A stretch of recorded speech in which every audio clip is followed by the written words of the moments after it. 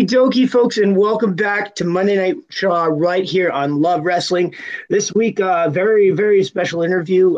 Definitely like the biggest name star we've had on Monday Night Shaw. Former Intercontinental and Tag Team champion from the WWE, and definitely a Canadian wrestling legend, Jaques Rougeau, a.k.a. The Mountie, is on the show. How you doing, Jaques? How you doing, Goose? Thanks for having me on your show. I'm doing great. And yeah, I'm happy you've decided to come on the show. I wanted to have you on here because you're running your own shows out in Montreal there, and it's a big competition Canada wide, and a lot of my friends have been on the shows and stuff. So I wanted to put them out there because you've got some great opportunities going. So why don't you tell us a little about the competition and what the possibilities are for the winners? It's pretty awesome, Goose. I got to tell you, it's an idea I had a couple of years back, and my girlfriend and myself, and it was based on a TV show called Star Academy, and which were they in Quebec. They would go ahead and recruit all the young singers from across the province, and every week they would take them in on a TV show, and they would eliminate them, and finally, where the grand winner would go ahead and sing at the Bell Center in front of 20,000 people with Celine Dion, and so it was called the Star Academy. And so one day I was during the pandemic, I was doing a lot of podcasts, and I had a lot of special guests, from different disciplines come into my tiki, where I had my podcast, and I had this girl that was one of the winners of Star Academy, and as she was telling me the story of how she got into that and went to sing with Celine Dion and all that. After the show, I looked at my girlfriend and I said, "Hey, we should do that with wrestling. We should do a wrestling academy, and just and have the best wrestlers come from all over the place, and just find some sponsors and fly them in and get them hotels and just start eliminating them, at the end. And but we need a prize. We need to find a prize to draw them in there, So finally, at the time last year, in our first edition, we round up like $20,000, like 4 winners of $5,000.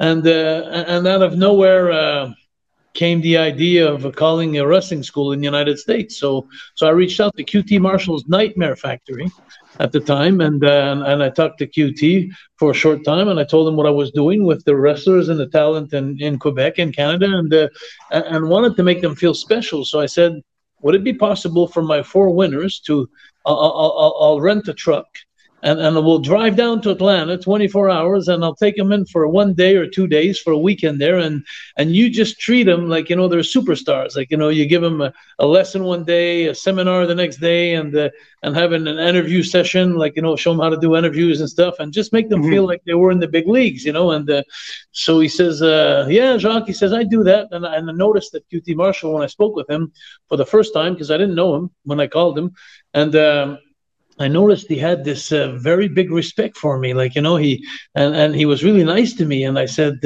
okay, so I said, well, let's do that.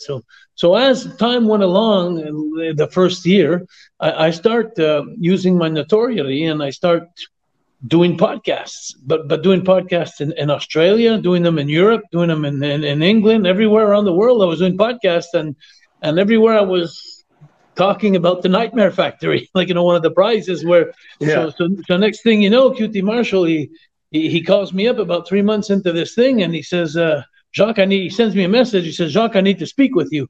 And I'm going like, oh shit, I hope I didn't do anything wrong. Like, so then I get on the phone with him, and then he tells me, he says, Jaques, he says, what are you doing? I says, what do you mean? He says, I'm getting calls from around the world. He says, people that want to come train at the Nightmare Factory, they want to come and see it. And I said, he says, you're doing something. He says, why don't we give them a week to your winners instead of just a 1 day or 2? Why don't you bring them down for a whole week? I'll give them a seminar and a whole training for a week. So I said, wow, that's awesome. So I put that in the group chat, because I had a group chat with all the boys and the ladies and the men that were in the competition.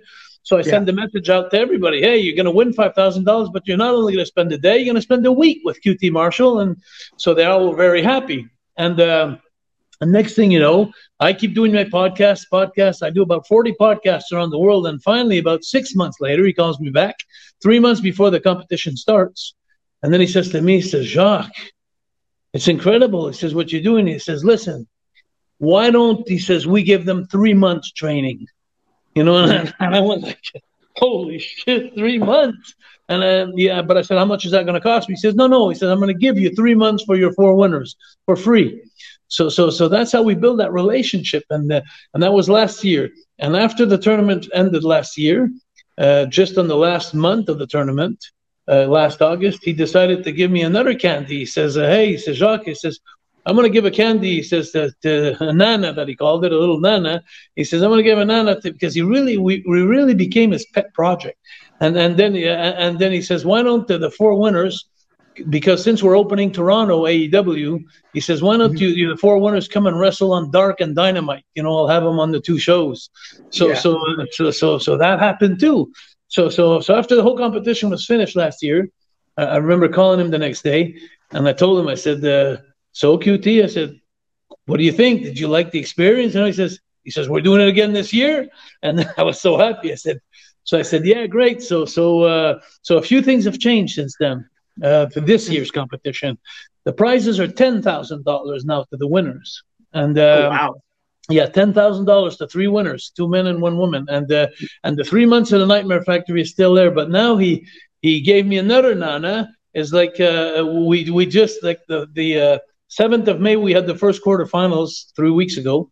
And then in 1 week from now, not even 1 week, in 6 days from now, on the 4th of June, Sunday night, we have the second half of the quarterfinals.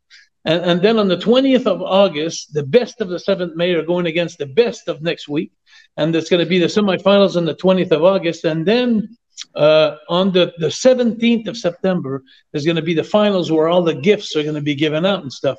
But what's great is every show we've had, like the one we had, the finals last year, and this first show and next show, and all the shows we're having, QT Marshall comes on the giant screen in Montreal from Atlanta. And after every match, he eliminates somebody, and he keeps one for the semifinals. So he just gave me another gift about this year, where he said, Jacques, he says, why don't we give a consolation prize for one of the guys that are eliminated, during this whole tournament, and on your last show on the 17th of September in the finals, he says, I'm going to come to Montreal, and he says, I'm going to wrestle with one of your losers, like one of the guys that. So he says, I've never wrestled in Montreal. So he said, that'll be fun, and it'll put a little encouragement for those who were eliminated,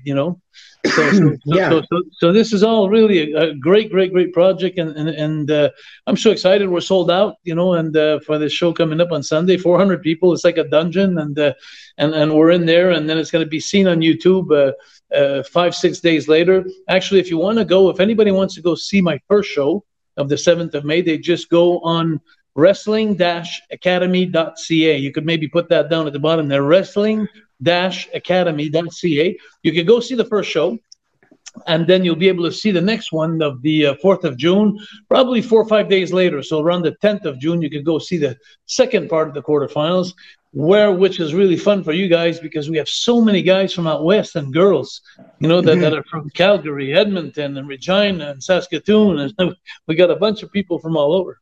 Yeah, that's definitely that's definitely how I came to hear about all this. It was through my friend Cato, who I've wrestled a bunch of times, and he was telling me, "Oh yeah, I'm going over to Montreal to do this thing for Jaques Rougeau." Stewie, right? Yeah, Stewie. And I was like, the Mountie, and he was like, yeah, and yeah. So he went over, and then my other friend, Relentless Riley Rose, she went over. Yeah, and she I heard her and Zoe wrestled, and so I actually looked that up because, like you say, your last show was available on YouTube, so I watched it, and I thought Zoe and Riley had an incredible match. Incredible, and you know what's good, Goose, about that? I'll tell you what really is really fun for me to announce to you is because Riley was not chosen. It was Zoe Sager was chosen, but because we had one girl that was injured, pulled out of the competition, Riley was brought back in. So Riley is taking the place. So she's right back in the tournament now. So she's going to be in the semifinals, Riley. And we loved her so much, not only in the ring, but her mom, Colleen, and her person, and her personally. They were such good people. So it was easy for us to, and especially that after I met a lot of people after the show, after the choice was made by QT Marshall,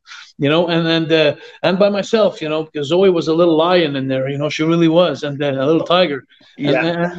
but she was. I had so many people that came up to me after the show and talked to me about Riley Rose, Riley Rose, and I was saying like Jesus, and I really liked her too. She's only 17 years old.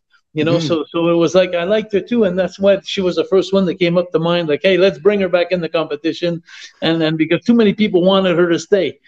Yeah, she's got a really like a great attitude. Yeah. Zoe, I can tell you this, because I've trained with Zoe and whatnot, and we all go to this sort of the same training center, and Zoe is there all the time, like literally all the time. Like every time I've been down to go to train at the training center, Zoe is there. Like she works harder than any other wrestler in the entire province of Alberta. I'll tell you, she impressed me. She was a little tiger out there. She's not tall and she's not big, and she's like, but she doesn't give her place. She's a go getter. I'll tell you. Yeah, no, she's legitimately like she's scary to wrestle her because it's like, oh, she's intense, man. Yeah, no. There's a couple of good guys too. That Brandon Bright, I think was from there. Yes, KB6.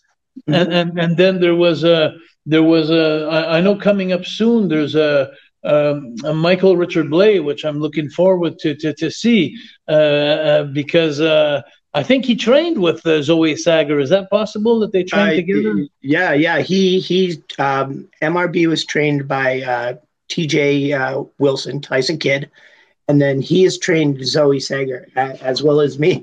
So yeah, I'm rooting for Michael all the way. Yeah. I honestly feel like it's kind of redundant for anyone else to even join the competition if Michael's in there, because that's how much confidence I have in Wow. And I feel, and I've had some comments about other guys that feel the same way about the Lion Bobby Sharp, and about also Sean Moore, and about Jesse V from Ontario, and there's a lot of big guns. Cody Brown, there's a lot of big guns in there that are coming from left and right, even from Winnipeg.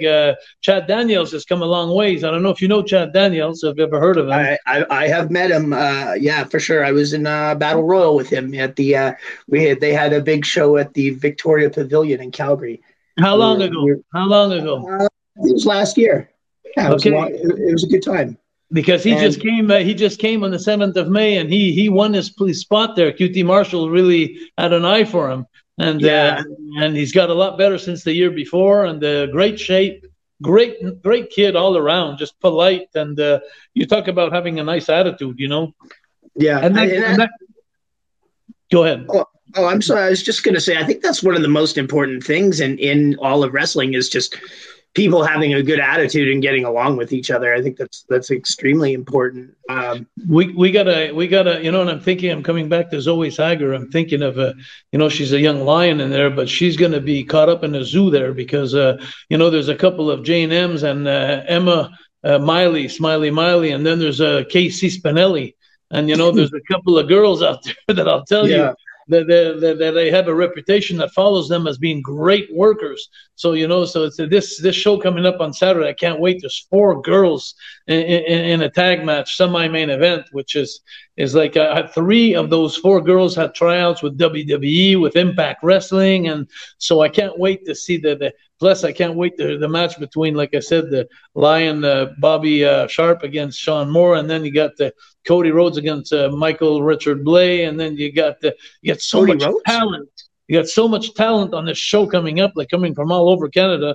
It's just absolutely amazing. And in this show, which is going to be very special, is like QT Marshall is the judge, in the shows all the time. But QT is going to Mexico on this show here on Sunday. The AEW is going to open up Mexico, he's going. So he's going to. He won't be available to be on the giant screen. So we found the replacement, my brother Raymond, the half of the fabulous Rougeau brothers. so my brother is going to be the judge on this show coming up. Yeah, so that's going to be awesome. It's going to be fun because Raymond's he wrestled for 30 some years, and and great commentator for WWE after that. And he knows his business, so it's going to be really based on talent and charisma and ability in the ring and professionalism. And another thing too that you got to know, Goose, about this competition, what's really, really great is this competition is for 6 years and older in the fans, because there's no tables, there's no chairs, there's no middle fingers, there's no cussing. If somebody cusses, they're out of the tournament. If anybody used the poles, they're out of the tournament. It's like the kind of show we're giving is like agility, charisma, ability in the ring, how to get the crowd going, no cheap heat. It's like you go in there and you get some serious good heat by working hard, like Zoe Zager did on some guy. And like the style also that I'm starting to understand, because I had a good conversation with him, is Richard Blay, which he has that good old Bret Hart kind of heat there, and where he works hard, but you need to work some moves, you need to have some technique in there, some storylines, and so anybody could come and watch the show with their kids and just have a great time, see nice acrobats, high flying and stuff like that. So this show is accessible to the whole family. Yeah, no, it's always good when it's not like a complete like bloodbath. Don't get me wrong. It's kind of fun once in a while when things get a little heated or whatever, but also, it should be appropriate for the kids to watch, That's just because you're brought up like that. But to tell you the truth, I had my own territory for 20 years before COVID, and there was never one chair, and there was never and there was no violence at all. I was giving conferences in schools against bullying because of an incident I had in the WWE, and it was like that just changed my life tremendously. So I went to get some. So just in the last show, for example, I had a whole school that came with 50 kids. One principal, he brought 50 kids from his class that were 10 years old to come see the show. So it's all based on, it's almost like a Walt Disney kind of wrestling, but you have to use your imagination. And and the fun part about this show, about the people that come watch the show, the 400 people that we bring into this show, it's people from companies, people from school that never been to a wrestling show. They're like virgins. So it's like when you get in the ring, if you take a headlock and you take a guy down real fast and he bumps like that, people go, wow. They're still impressed by simple, basic moves and facial expressions. So the guy who receives a drop kick in the ring, he's not up on his feet before the guy who gave it. The guys are selling. The guys are telling, so it's really back to basic wrestling with high spots and stuff like that, where at the end of the evening, people really screamed and had fun, but without cussing, without blood, without sex, without violence and all that. And so we're in a good position right now where we're having a lot of fun with young people, new wrestling fans.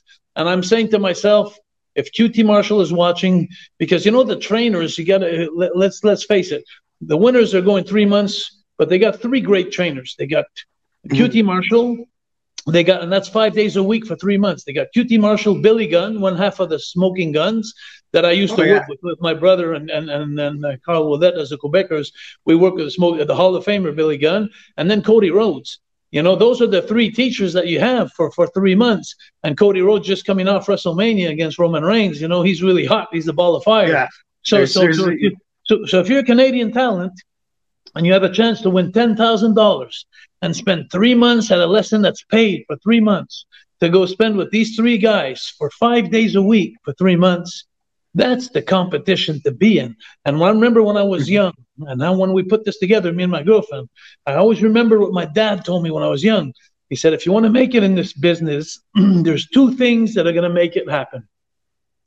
Being at the right place at the right time and knowing the right people.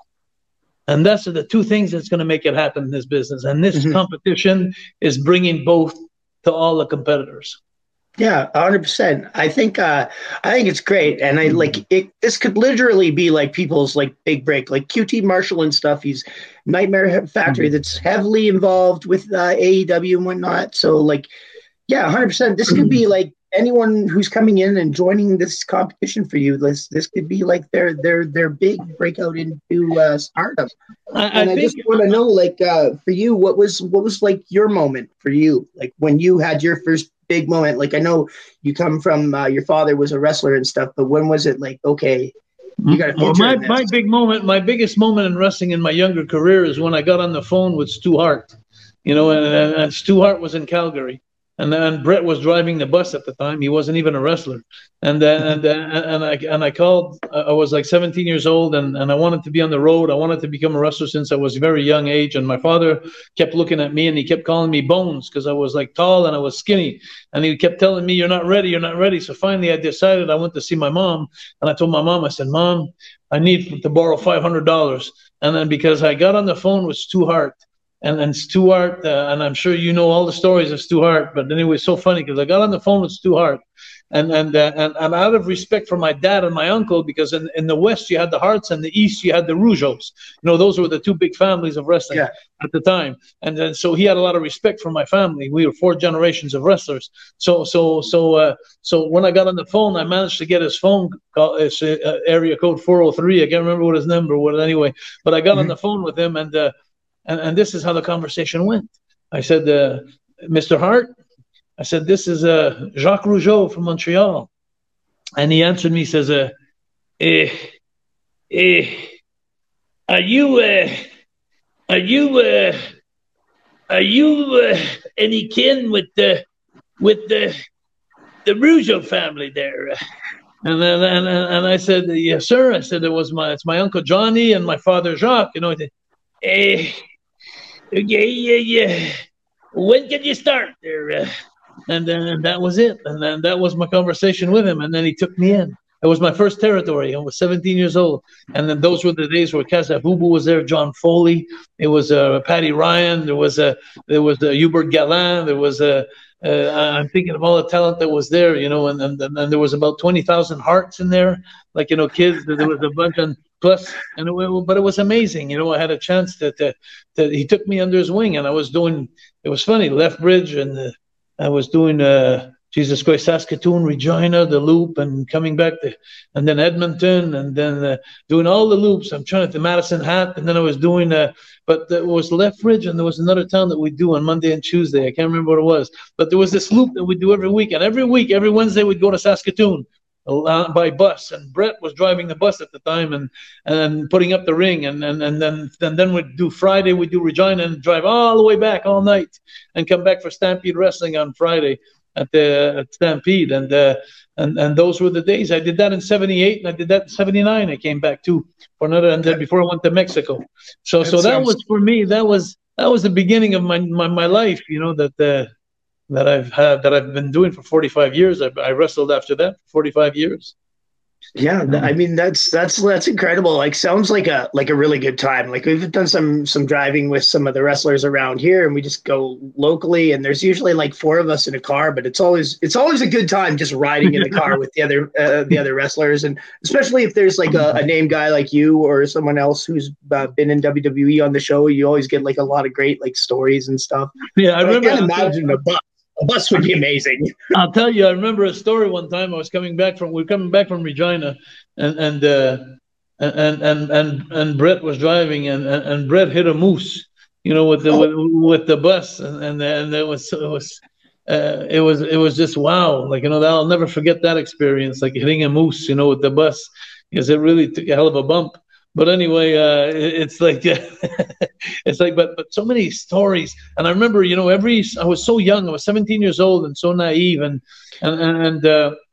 Stu had so much respect for the Rougeau family. So I was staying at the St. Regis Hotel on 7th Avenue with the whores and the Indians, and that's where the place where I was staying, because it was cheap, and that's all I could afford, and every Sunday he'd go ahead and ask me to come and have lunch at his house. And then again, there was 20,000 hearts, but there was 20,000 cats in the house. It was amazing, the cats that were in that house, but so nice. The family was so nice to me, and at the beginning I thought that, he really liked me, but then I realized that it's just that he wanted to get me in his basement, and in his dungeon, he had a dungeon there, the basement where he used to stretch the guys. But I'd heard about it, so every time I'd finish eating, he'd always tell me, why don't we go downstairs there? And I'd say, well, Stu, I'd really like to, but I had something planned there. But thank you very much for the invitation. But I gotta go. But I was staying away from that. basement because I heard there was a lot of stretching going on in that basement. Oh, that's awesome, man. I mean, like I can't imagine like all the stories, like you, like all the crazy like people that you must have met over the years, like Montreal. Like I can't imagine. Did you have a like a good story about Andre the Giant? Oh my God! Well, Andre was special to me because Andre worked for my dad and my uncle. He came to Quebec, and the first place he came was in Montreal. And Edouard Carpentier was like a legend, and he's the one who brought him into Montreal, Quebec. And I was like, maybe I remember being about 8, 10 years old, going to the Montreal Forum where the Canadians were playing, like 18,000 people. But then it was wrestling, and Andre would always come in for the big shows, and he took a liking into me. I'd go get his hot dogs and stuff like that at the store, at the restaurant and the canteen there that was in the building. And then I grew up a little later in the business where I was doing independent companies from like 78 to 85. I was going a lot in independent companies like Kansas City. I was going to Florida. I was going for the Grahams. I was going to Tennessee for the Fullers. I was going to Atlanta, Georgia for Ole Anderson, Tommy Rich, and NWA. And I did a lot of small territories like that for 7 years. And every time, of course, that there was those small territories, they'd have big shows, and Andre would show up on those big shows just for one date, but he spoke French. So when he'd come to the shows, we had a natural click there. He remembered me getting his hot dogs when I was young, and now I'm working the business, so we stayed friends. And then when I came to WWF, it was amazing because I was one of those lucky guys who learned how to play cribbage. Crib. I don't know if you know what that is. Crib. It's like It's a with card pegs. game. Cards and pegs, like a 15-2, 15-4. It's like it's an intellectual card game, with a board where my mom taught me how to play that game. And it was just amazing that I knew that because very few wrestlers knew how to play that game. It wasn't a popular game, but Andre loved that game. So every time I get in the building, in the WWF for all those years, like there was Tito Santana, there was Arnold Skolin, the agent, and was myself. There was about 3 guys that played that game with him. So what was amazing is we reconnected again when I got to WWF, and then every time we had a long tour, like in Europe or anywhere on the trip, it was always so funny. Even long flights from Boston to Los Angeles, like in 5-6 hour flights and stuff. Then Andre was always sitting in first class, and because he was too big, of course, and he was so big that they couldn't rent the seat beside him. So every time we'd take off flying, it was funny because the flight attendants would come in the back and they'd look at all us jabronis in the back, the most of the crew, and then they'd say, she'd say, Jacques Rougeau, and I'd say, yeah, and she'd bring me up front, and I'd be flying first class all the time because I'd be playing crib. Oh, okay. So that was a heat getter, but I gotta tell you, it was good that I played crib, That's awesome, man. And like I always like to hear like stories, and I think Andre the Giant is just like one of the most fascinating and like interesting wrestlers from the days gone by, like just because of like his sheer mass and like just. Well, how can you forget WrestleMania 3? Like WrestleMania 3, we were against Beefcake and Valentine, my brother Raymond and I, and he was against Hulk on the 93,000 people at the Pontiac Silverdome. And that was considered the biggest event, the change of times for WWF. It's like the biggest indoor event they'd ever had, and it was a game changer. That WrestleMania 3. Can you just describe to me like how it felt when you walked out your music hit, or you walked out the curtain, or I don't know if you got to ride in the little ring cart. Yeah. But I can tell you, I can tell you how it was before getting out there. I remember like it was yesterday there. I was trying to put the laces through my boots there, and my foot was going like this. I was so freaking nervous. My throat was dry from being nervous.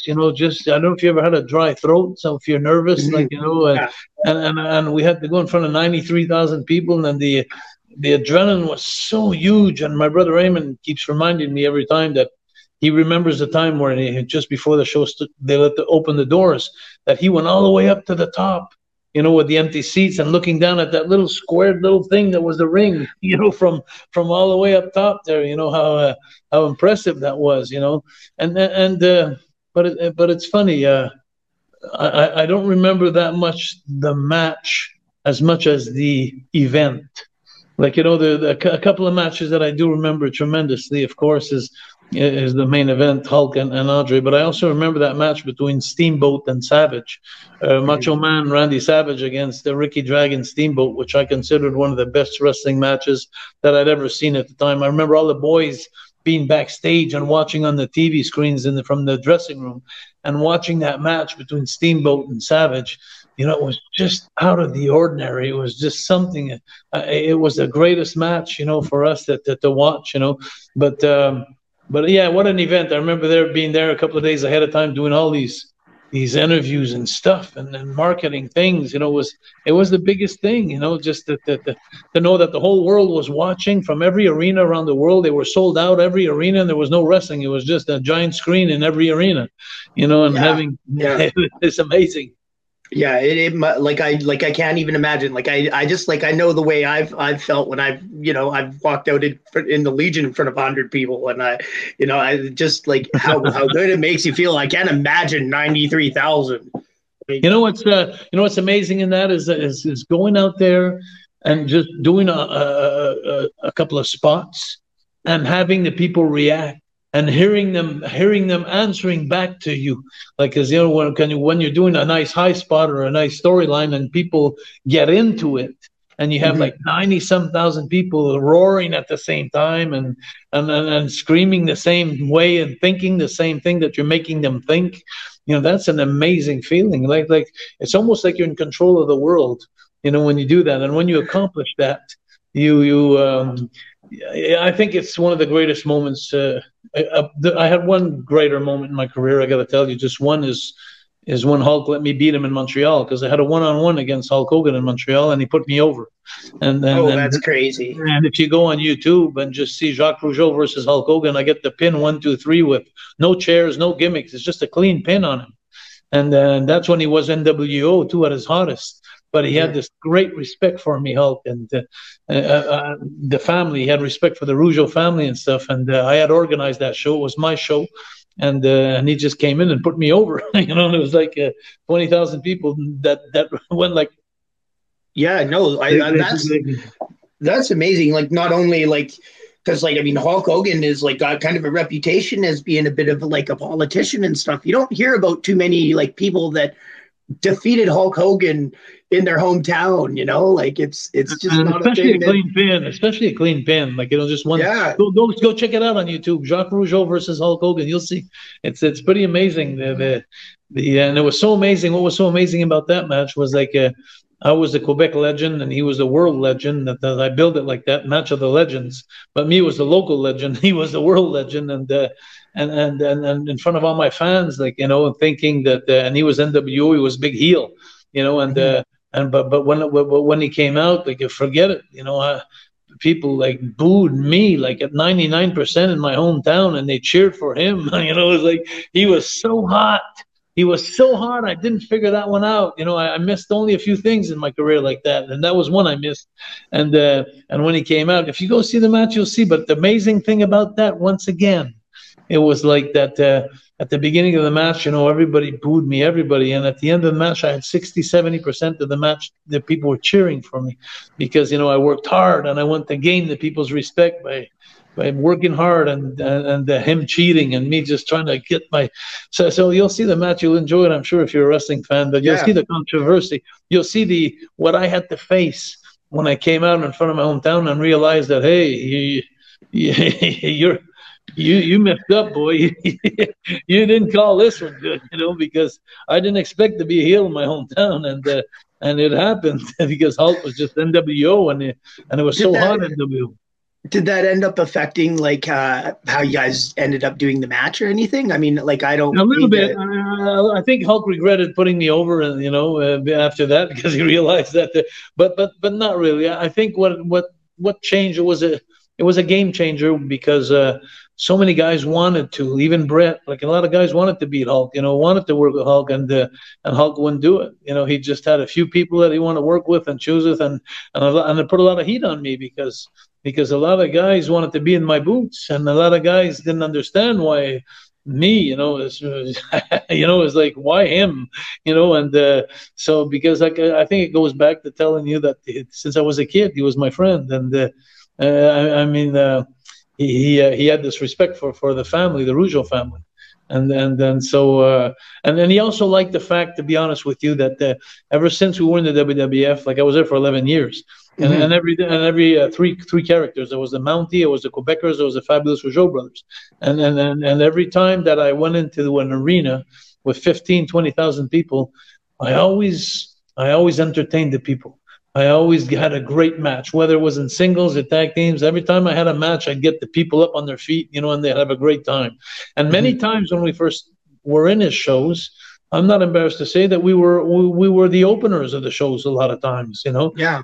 but a lot of people don't understand, and that he understood, but a lot of people didn't understand that how important the first match on the card is, because when the first match is where you give the first impression, and you don't have a second chance to give a first impression, and so Uh, when we'd go out and we'd win the crowd over in the first match and have them almost standing on their feet, then when the second match would come in, the people were flying, man. It was like, so when he'd get in the ring at the end, it was like so easy for him, and he told me that one day, and he explained that to me, like, every time you guys run the card, man, he says, every time, I love working after you guys, because the people are there, like, you go get the mhm. people. So I think there was a lot of that, and there was also the fact that I had a huge fight with the British Bulldog, the Dynamite Kid, backstage. Yeah, And, I was looking into you, doing a little bit of research or whatever, which is unusual for me for this show, but I did do that nonetheless. And there was like a couple of stories about you yeah, getting in a terrible brawl with Dynamite Kid there. very horrible, very horrible, because it was a sad time. It was a bad time in my life, and it was a time where he came and he was bullying a lot of people, and he was on serious Yeah, drugs, and he just he just beat me up in the dressing room. And when he did, then I had the choice. I put my head between my legs and go home, or do something about it. And I chose to do something about it, which yeah, which is the hardest thing in my life, because I'm not a fighter. My brother Raymond's a tough guy. I'm not. I'm just an yeah. artiste. I'm one of the boys, a wrestler. And It, but it's I'm not. I don't have the reputation of being a fighter, and and mhm. and, and I'm not embarrassed to say so. It's just not in my genes. I like to entertain, have fun, and laugh, but I don't have a bad bone in my body. So when he beat me up there, I felt the embarrassment, and I felt the embarrassment for the Rougeau name, from my dad, my uncle, for the whole Rougeau name. So I had to do something, and I Yeah, knew if I didn't do anything, my brother Raymond would have done it, but my big brother would have came to my rescue, and then yeah. and there's And nothing like worse. from what I heard, your brother's just like not to be trifled with, and so No, they're no, probably lucky you got to it before your brother did. really, but my brother's a mean son of a gun, I'll tell you, but everybody knew that. So anyway, and so when it took me a week to finally get my courage up to do what I had to do, and I did it, and I think that Hulk had a lot of respect for me for Mhm. that, because he knew who I was. He knew that I'm not a fighter. He knew how hard that was for me to. I didn't want to become a McFly like Back to the Future. I Yeah, just, I didn't want to be one of those, and then no, the Rougeau name didn't deserve to have that. And yeah. certainly didn't want to carry that flag, like, No, like so. I understand where you're coming from. Like, it sounds to me like it was a situation where, like, you needed to stand up for yourself, and like that, it just needed to be like, okay, all right, boys, we don't mess with this guy, because, like, honestly, like, it sounded like it was a bunch of immature nonsense going on anyway, and the whole Exactly. situation got really out of control and should have just been nipped in the bud in some other way. But personalities were personalities, and was a big thing at the There was a time. lot, like I said, there was a lot of, it was hard. We were on the road 25 days a month, and we wouldn't see our kids but like 3, 4 days a month, and our families. And it was very, very lonesome, very hard. And a lot of guys, they'd kill that pain with beer and Yeah, alcohol and pills and drugs and steroids, and Vince was in a time when it was a time where Vince encouraged the guys to do steroids. He never told them, hey, take steroids, but yeah, anybody would come in with the shake with the steroids, he'd get a push. So yeah, it's like, so the guys, especially Dynamite, who was a small guy, like the short guy, and I think he had to find a way to be noticed. And he was noticed by the steroids, and he was noticed also. And I don't think he needed to do so, because I think he was one of the greatest workers. When the Bulldogs came in, me and my brother were just worshiping them, like Oh saying, yeah. "Holy mackerel! This is the team. Nobody's ever going to be good like this team." And I remember the first time we met them in Madison Square Gardens, just before the whole fight started and the whole argument started. Vince put us in a match in the Madison Square Gardens against them, and then we sat all four of us beside Vince, and Vince, he looked at us and he says, "Okay, guys," he says, "I want to have a 20-minute Broadway, no winners." And they were Okay. champions. They were champions, and we were jabronis. So it's like, so when he said that in front of them, like, I think they got offended that they didn't beat us. And I think and Raymond and I were pretty good wrestlers. So we looked pretty good out there in a different way than steroids. We knew how to work, and Yeah. so we pull our end too, but in a different kind of way, just tag team brothers and having good chemistry together. So we managed to look very good in that match. So when we came back, I think that started the whole heat between us, because and I think maybe at that time, because I'm not in Vince's head, but maybe at that time he wanted to tell the Bulldogs, "Hey, your ego's a little too high there now. Like we're gonna go ahead and bring you down to earth now. Maybe it was a time like that, and he used us to bring him down to earth. But we're not in a good position there, because it's we became enemies right away from them. So anyway, and so it was a time, and it's, if ever people want to refer or go to this story, they can always go. I was amazed, like just a couple of years back, there was a company in Toronto that called me up and wanted to do a story on it. It's called Dark Side of the Ring. Oh yeah, yeah. And they did a story on that, and I couldn't believe that they how they made me look good in that thing. It's like, but I'm saying they made me look good, but they just told the story, and I couldn't believe that I looked good in there, because when it happened, I lost like 10 pounds in the week from the beating I got to the beating I give him. Yeah. I lost about 10 pounds. I couldn't eat. Every time I put food in my mouth, I'd throw up. I was afraid. I was afraid that I'd miss my shot, because then he'd kill me, or it was horrible. I couldn't sleep. It was a horrible time in my life, and it weighed a lot on me, and enough for that. The next 25 years after this incident, this is amazing how, one good thing comes out of that, because for 25 years, the last 25 years of my life, I don't think there's one school in Quebec that didn't see me come in front of 400 or 500 kids. I do bullying conferences. I've been doing it for 25 years. I've been doing this for free. And people are telling me, "Oh, Jacques, what a great guy, what a nice guy." And they don't even know that I'm not doing it for them. I'm doing it for me. Because for me, every time I share that with people, I show kids how to beat violence without. I show kids how to beat bullies without using violence. I found some ways of putting kids together and to work together, and for me, it's like such a success. It helps me. It helps me. How can I say that? Connect or just. I don't know how to explain that, but it makes me feel good. And it gives me self-esteem of myself. I hear you. We did a show here. It was up in Boyle, Saskatchewan, and before the show, it was being held in a high school. So before the show, or during the school hours, we did like a couple of like assemblies where we just brought the kids in, and all the wrestlers said, "Hey, don't do drugs and don't be a bully and stuff." And we did all that. And it was a great time. I remember I loved it. Because I wrestle as the Canadian Goose, which is a heavy gimmick thing. And I get people honking. So I got them doing it all in the assembly, right? So then when I showed up for the show later on that night, my music hit and I walked out with my buddy, and they were right into it before we even going. And it was a great time. Yeah, all the kids. It was awesome. I do want to ask you, because like I just said, I wrestle as the Canadian Goose, and I thought it was like one of the most Canadian gimmicks of all time. But you wrestled as the Mountie, from the RCMP. So tell me a little bit about what went into like creating that. Whose idea was that, and how did you enjoy performing as the Mountie?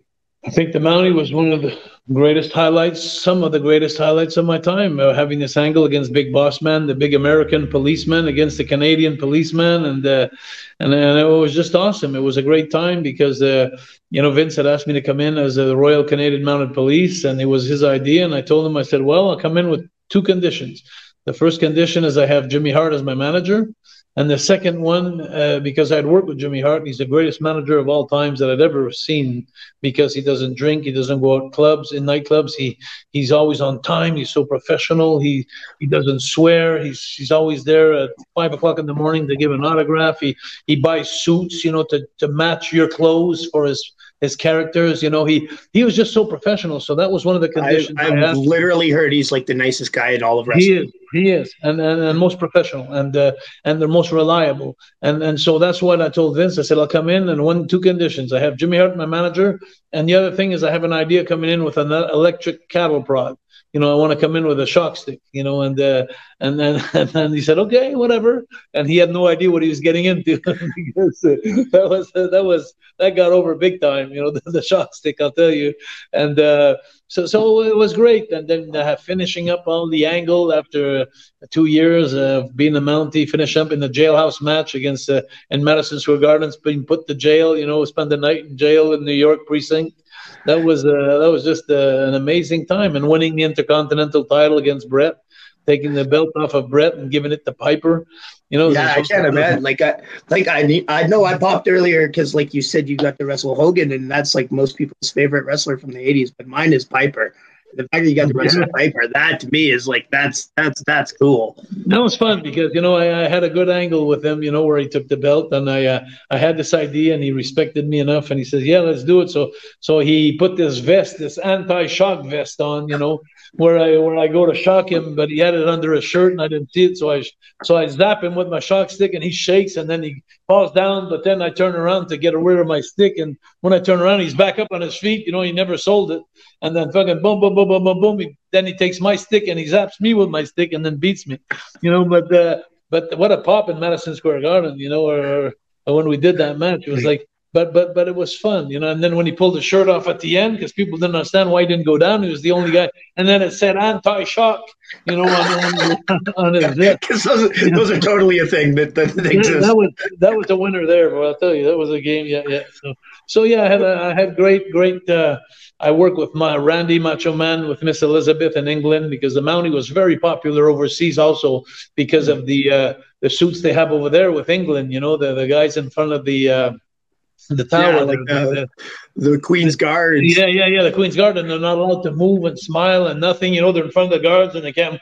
And then we did so many vignettes where I come in front of them, and I'm getting right in their face, and I have my shock stick, and they're not moving like this. And we did so many things. And one time I almost shocked a bird there that was right them in front of them, but I never shocked it. But I was going to go do it just to have some kind of movement in their face or something, and they never moved. They never sold it. So I've heard that if you touch them, they'll mess you up. You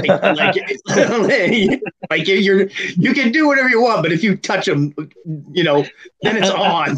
I did so many things over there, that were not today is not politically correct. But I don't know if you remember Virgil. Virgil was the Ted. I met Virgil. He came over to the show. Ask him his match he had with the Mountie.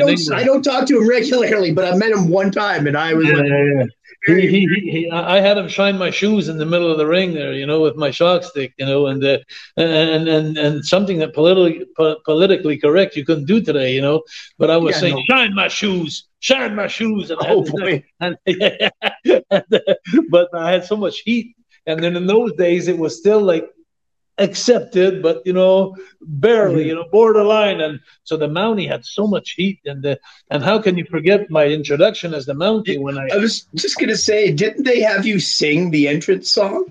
Yeah, forget about that. Let me tell you something a lot more funnier. What was really funny is, before I became the Mountie, 5 weeks before, on vignettes, they were showing vignettes of me, in every arena across the world, every TV station, they were saying Jesse the Body Ventura and Mean Gene were on the commentaries, and Jesse would say, well, Mean Gene, let's go see coming from Canada soon in the WWF, the Mountie. So then they'd show a vignette of me, a little sketch, and in that sketch, I'd be on my horse.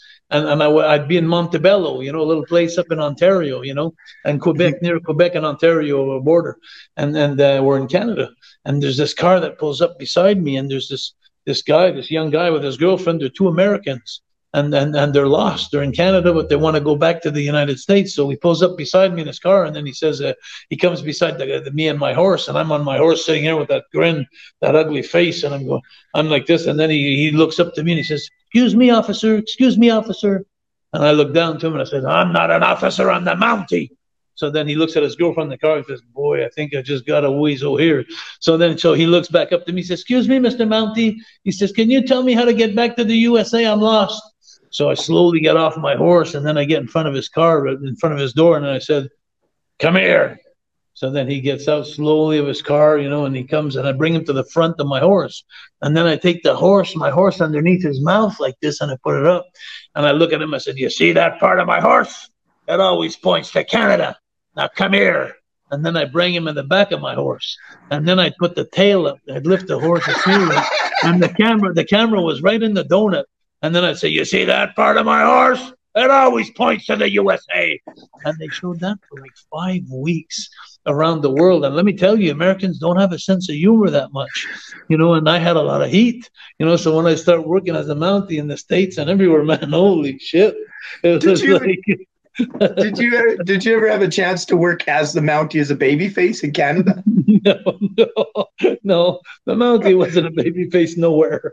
Okay. It was so funny because after all that I've done with the Mountie gimmick, it's so funny because after about a year and a half, the Royal Canadian Mounted Police, they took an injunction against the WWF to ban me from Canadian TV. I couldn't wrestle as the Mountie anymore. So that's why my gimmick died so fast after the jailhouse match, because they banned me from TV. So every time they were doing a TV taping in the States, I couldn't wrestle because I'd have to wrestle with another shirt on and a Jaques Rougeau, or they killed my gimmick.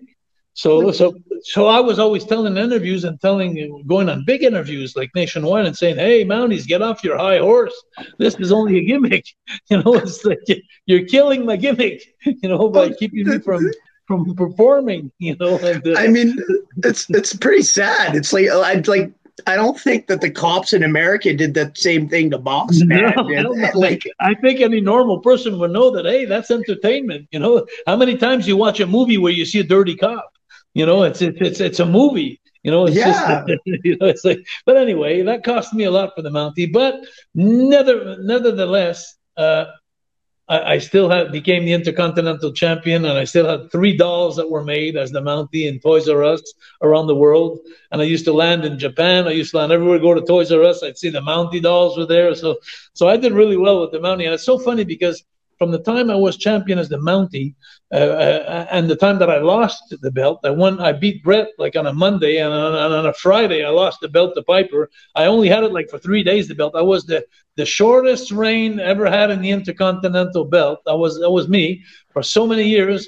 And every time I go to Comic-Cons, like now, 30 years later, I go everywhere around the world. I do Comic-Cons and stuff. They come up with me with dolls with the belt. They got pictures with me with the belt, and people always tell me, sometimes my fans was the greatest Intercontinental Champion of all time. I was only 3 days champion, but I think I left my mark, Yeah. Like, I mean, it is true. Like you've done some incredibly like extraordinary things for wrestling, and especially for like Canadian wrestling. Like we're talking about not only the show you did with Hulk Hogan that you promoted and 20,000 people came, but like you've got the shows coming up at the Club Soda here as soon as this Sunday. So why don't you give us the final rundown on what the biggest and best aspect of your show coming up Sunday is going to be, for why people should to be okay. Well, let me just put it to you this way: for those out west, for you guys out west, just go on wrestling-academy.ca. Go see the show of the 7th of May already, and you'll see some talent there. But wait till you see the one on the 4th of June, Sunday. Give me 3-4 days to put it on YouTube. After that, then go on wrestling-academy.ca, because you see a lot of your talent. And then for me, the most exciting thing of all this is knowing that I have all these good talent going against each other for 9 months now. They've been inspiring of being on this show and winning the $10,000, going to work out with Cody Rhodes, QT Marshall, and Billy Gunn for 3 months. And one of the two wrestlers in the ring is going home, and the other one is going up in August for the semifinals. So it's almost like on the last show, it's amazing. There's some talent that fell down crying in the ring, and some were crying because they were sad, and some were crying because they were happy because they passed to the semifinals. There's a lot of emotions in this. It's like a reality show, but wrestling it's a work. It's fixed, but not the judge and not the performance. And so you're putting your neck on the line, and it's hard for a lot of talent because a lot of talent the talent is so good in there, and sometimes now, like, I'm at the point where I'm glad I'm not judged, because I don't want to hurt anybody's feelings. I don't want to have any heat. I don't want to say, hey, you keep going and you're going home. So I don't have to have that in my hands anymore. So it's QT Marshall does it now. It's going to be my brother Raymond that's going to do it. He's going to have the heat. But I now look at the 7th of May.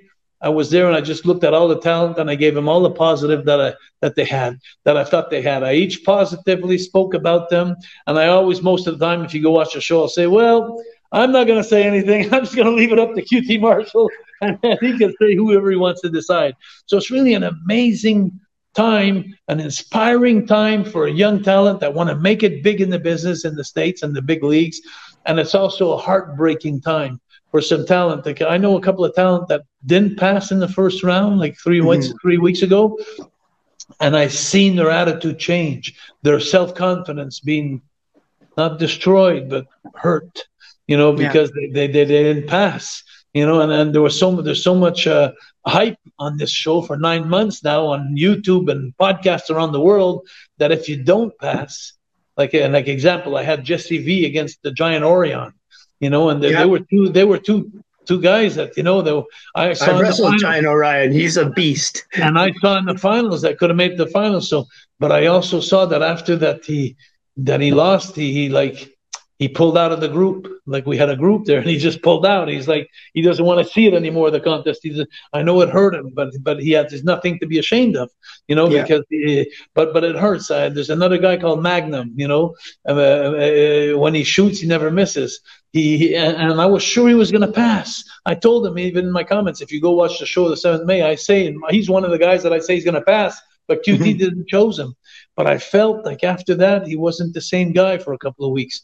Like, his self-esteem kind of took a shot there, So it's a contest that's going to make people and it's going to break people. So you have to be very strong if you bring into this contest, and not because, and it's like QT says, not because I didn't choose you this time doesn't mean that your career's over.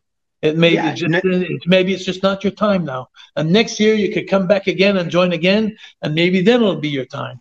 100%. So it's a hell of a we were even talking about Riley Rose earlier, who didn't get accepted, but I don't think she was sour about it. And you guys asked her to come back. It's all about attitude. But you know what? She cried after her match. She cried in my arms. When we met her at the end of the evening, we took her and we told her, you did great. And she cried, and she was so nice and so humble and so respectful that when the open happened, the girl pulled out after that. We took her right back in because, and so now she has another chance. She's going to be the one that has 2 chances. So when she comes back in the semifinals, she has as good a chance as anybody else to make it again. And that may work for her, because QT Marshall, I've told him the whole story, why she's back in, and we had to choose someone in this, and told QT also about her professionalism, about she accepted the decision, and she asked me, the first thing she asked me is, what can I do better for next year? And I told that to QT, and I think QT loves that, because, you could take a guy that's much better in this competition. That's one thing that people got to understand. You could take a guy that's a much better wrestler, but if he has picked up in the last 15 years some bad habits, it's hard to break them. So if you have a young talent that doesn't pick up a bunch of bad habits and they're manageable and they're coachable, then but they have talent, that may be somebody that he may just grab and say, hey, I'm pulling you in. And all the other talent that are good, they're going to say, what's that? I'm a lot better. Yeah, but you may be a lot better in the ring, but maybe that mentally or coachable or respect or a bunch of things. It's more to win this contest, it takes more than a good interview and good ability in the ring. It takes a good mind. It takes a lot of good things that surround the business, and then QT Marshall's a good man to spot those kinds of things, the attitudes and all that, the like they say, the agony of defeat and the thrill of victory. You have to see everything in this contest to see who would be a good guy to be able to work in these big leagues, where at one day you tell him, hey, I need for you to put this guy over in the middle, and not worry about him saying, yeah, but what about my image? What about, so you got to be coachable. And so this contest is really full with, it takes a lot of things to win this contest, and not just a good on the mic and good in the ring. So this is a great, and you know what? To tell you the truth, I've been in the business 45 years. And I'm still learning every day in this contest, because I keep learning more stuff at every show. I keep learning, and sometimes I even looked. If you watch the May 7th show on wrestling-academy.ca, you'll even see me at one point. I talked to QT Marshall, and I respect the guy a lot. It's thanks to him I got this contest, because I was training for 3 months. But at one point, I look at him and I tell him on the giant screen, I say, you know what? You're a funny kind of guy there, QT. You're a funny kind of guy, because you just blew my mind with your choices. Like, I didn't expect you to choose like that, So go watch the show, guys. And it's on wrestling-academy.ca. Go watch the first show. And in about a week and a half from now, because in 5 days we're having a show, so give me an extra 5 days. And 10 days from now, you'll have the second part, but it'll be a lot more fun for you guys out west, because you have a lot of competitors that are coming from out west. And go watch this whole competition to see how it's going to be good on the 20th of August, when the best of the 7th of May meet the best of the 4th of June. And then out of the best, we're going to go with the 17th of September, where now it's going to be down to the nitty gritty, where the $10,000 for 2 men and 1 woman each have $10,000, and they've been chosen right there live on TV after the match. Say, I'm choosing you to come to the Nightmare Factory, and so there's going to be an amazing contest. It sounds fantastic, and like I always say, gratitude is the attitude. And Jacques, I am very, very grateful that you decided to come on the show today and chat with me. So I really want to thank you for that, and we will make sure that this gets out before that your show goes down on Saturday, and I hope it all really goes Sunday. Oh, it's Sunday. Sunday, 4th of June. It's okay. So if you have it up by Saturday, we're good. Yeah, that's what I say. We'll have it up by Saturday, because then it'll definitely be up by Sunday. That's how time works. Anyway, Jacques, I again thank you so much for coming on here, and I hope you have all the success in the world with your shows. I want to see success for my friends that are being a part of them. Yeah, exactly. The biggest success I could have in this competition, my biggest dream is to see one of the talent of Wrestling Academy make it big one day in the big leagues, because they were discovered on Wrestling Academy. That would be my best gift that I could ever have. All right. Well, you pick Zoe or Michael, and that'll be done for sure. But I'm biased. Anyway, thank you very much for coming on the show, and I hope to see you again down the line. All right, we'll talk again. Okie dokie. Thank you. This has been Kyle Shaw, aka the Canadian Goose, for Jacques Rougeau and Love Wrestling. You've been watching Monday Night Shaw. Thank you again.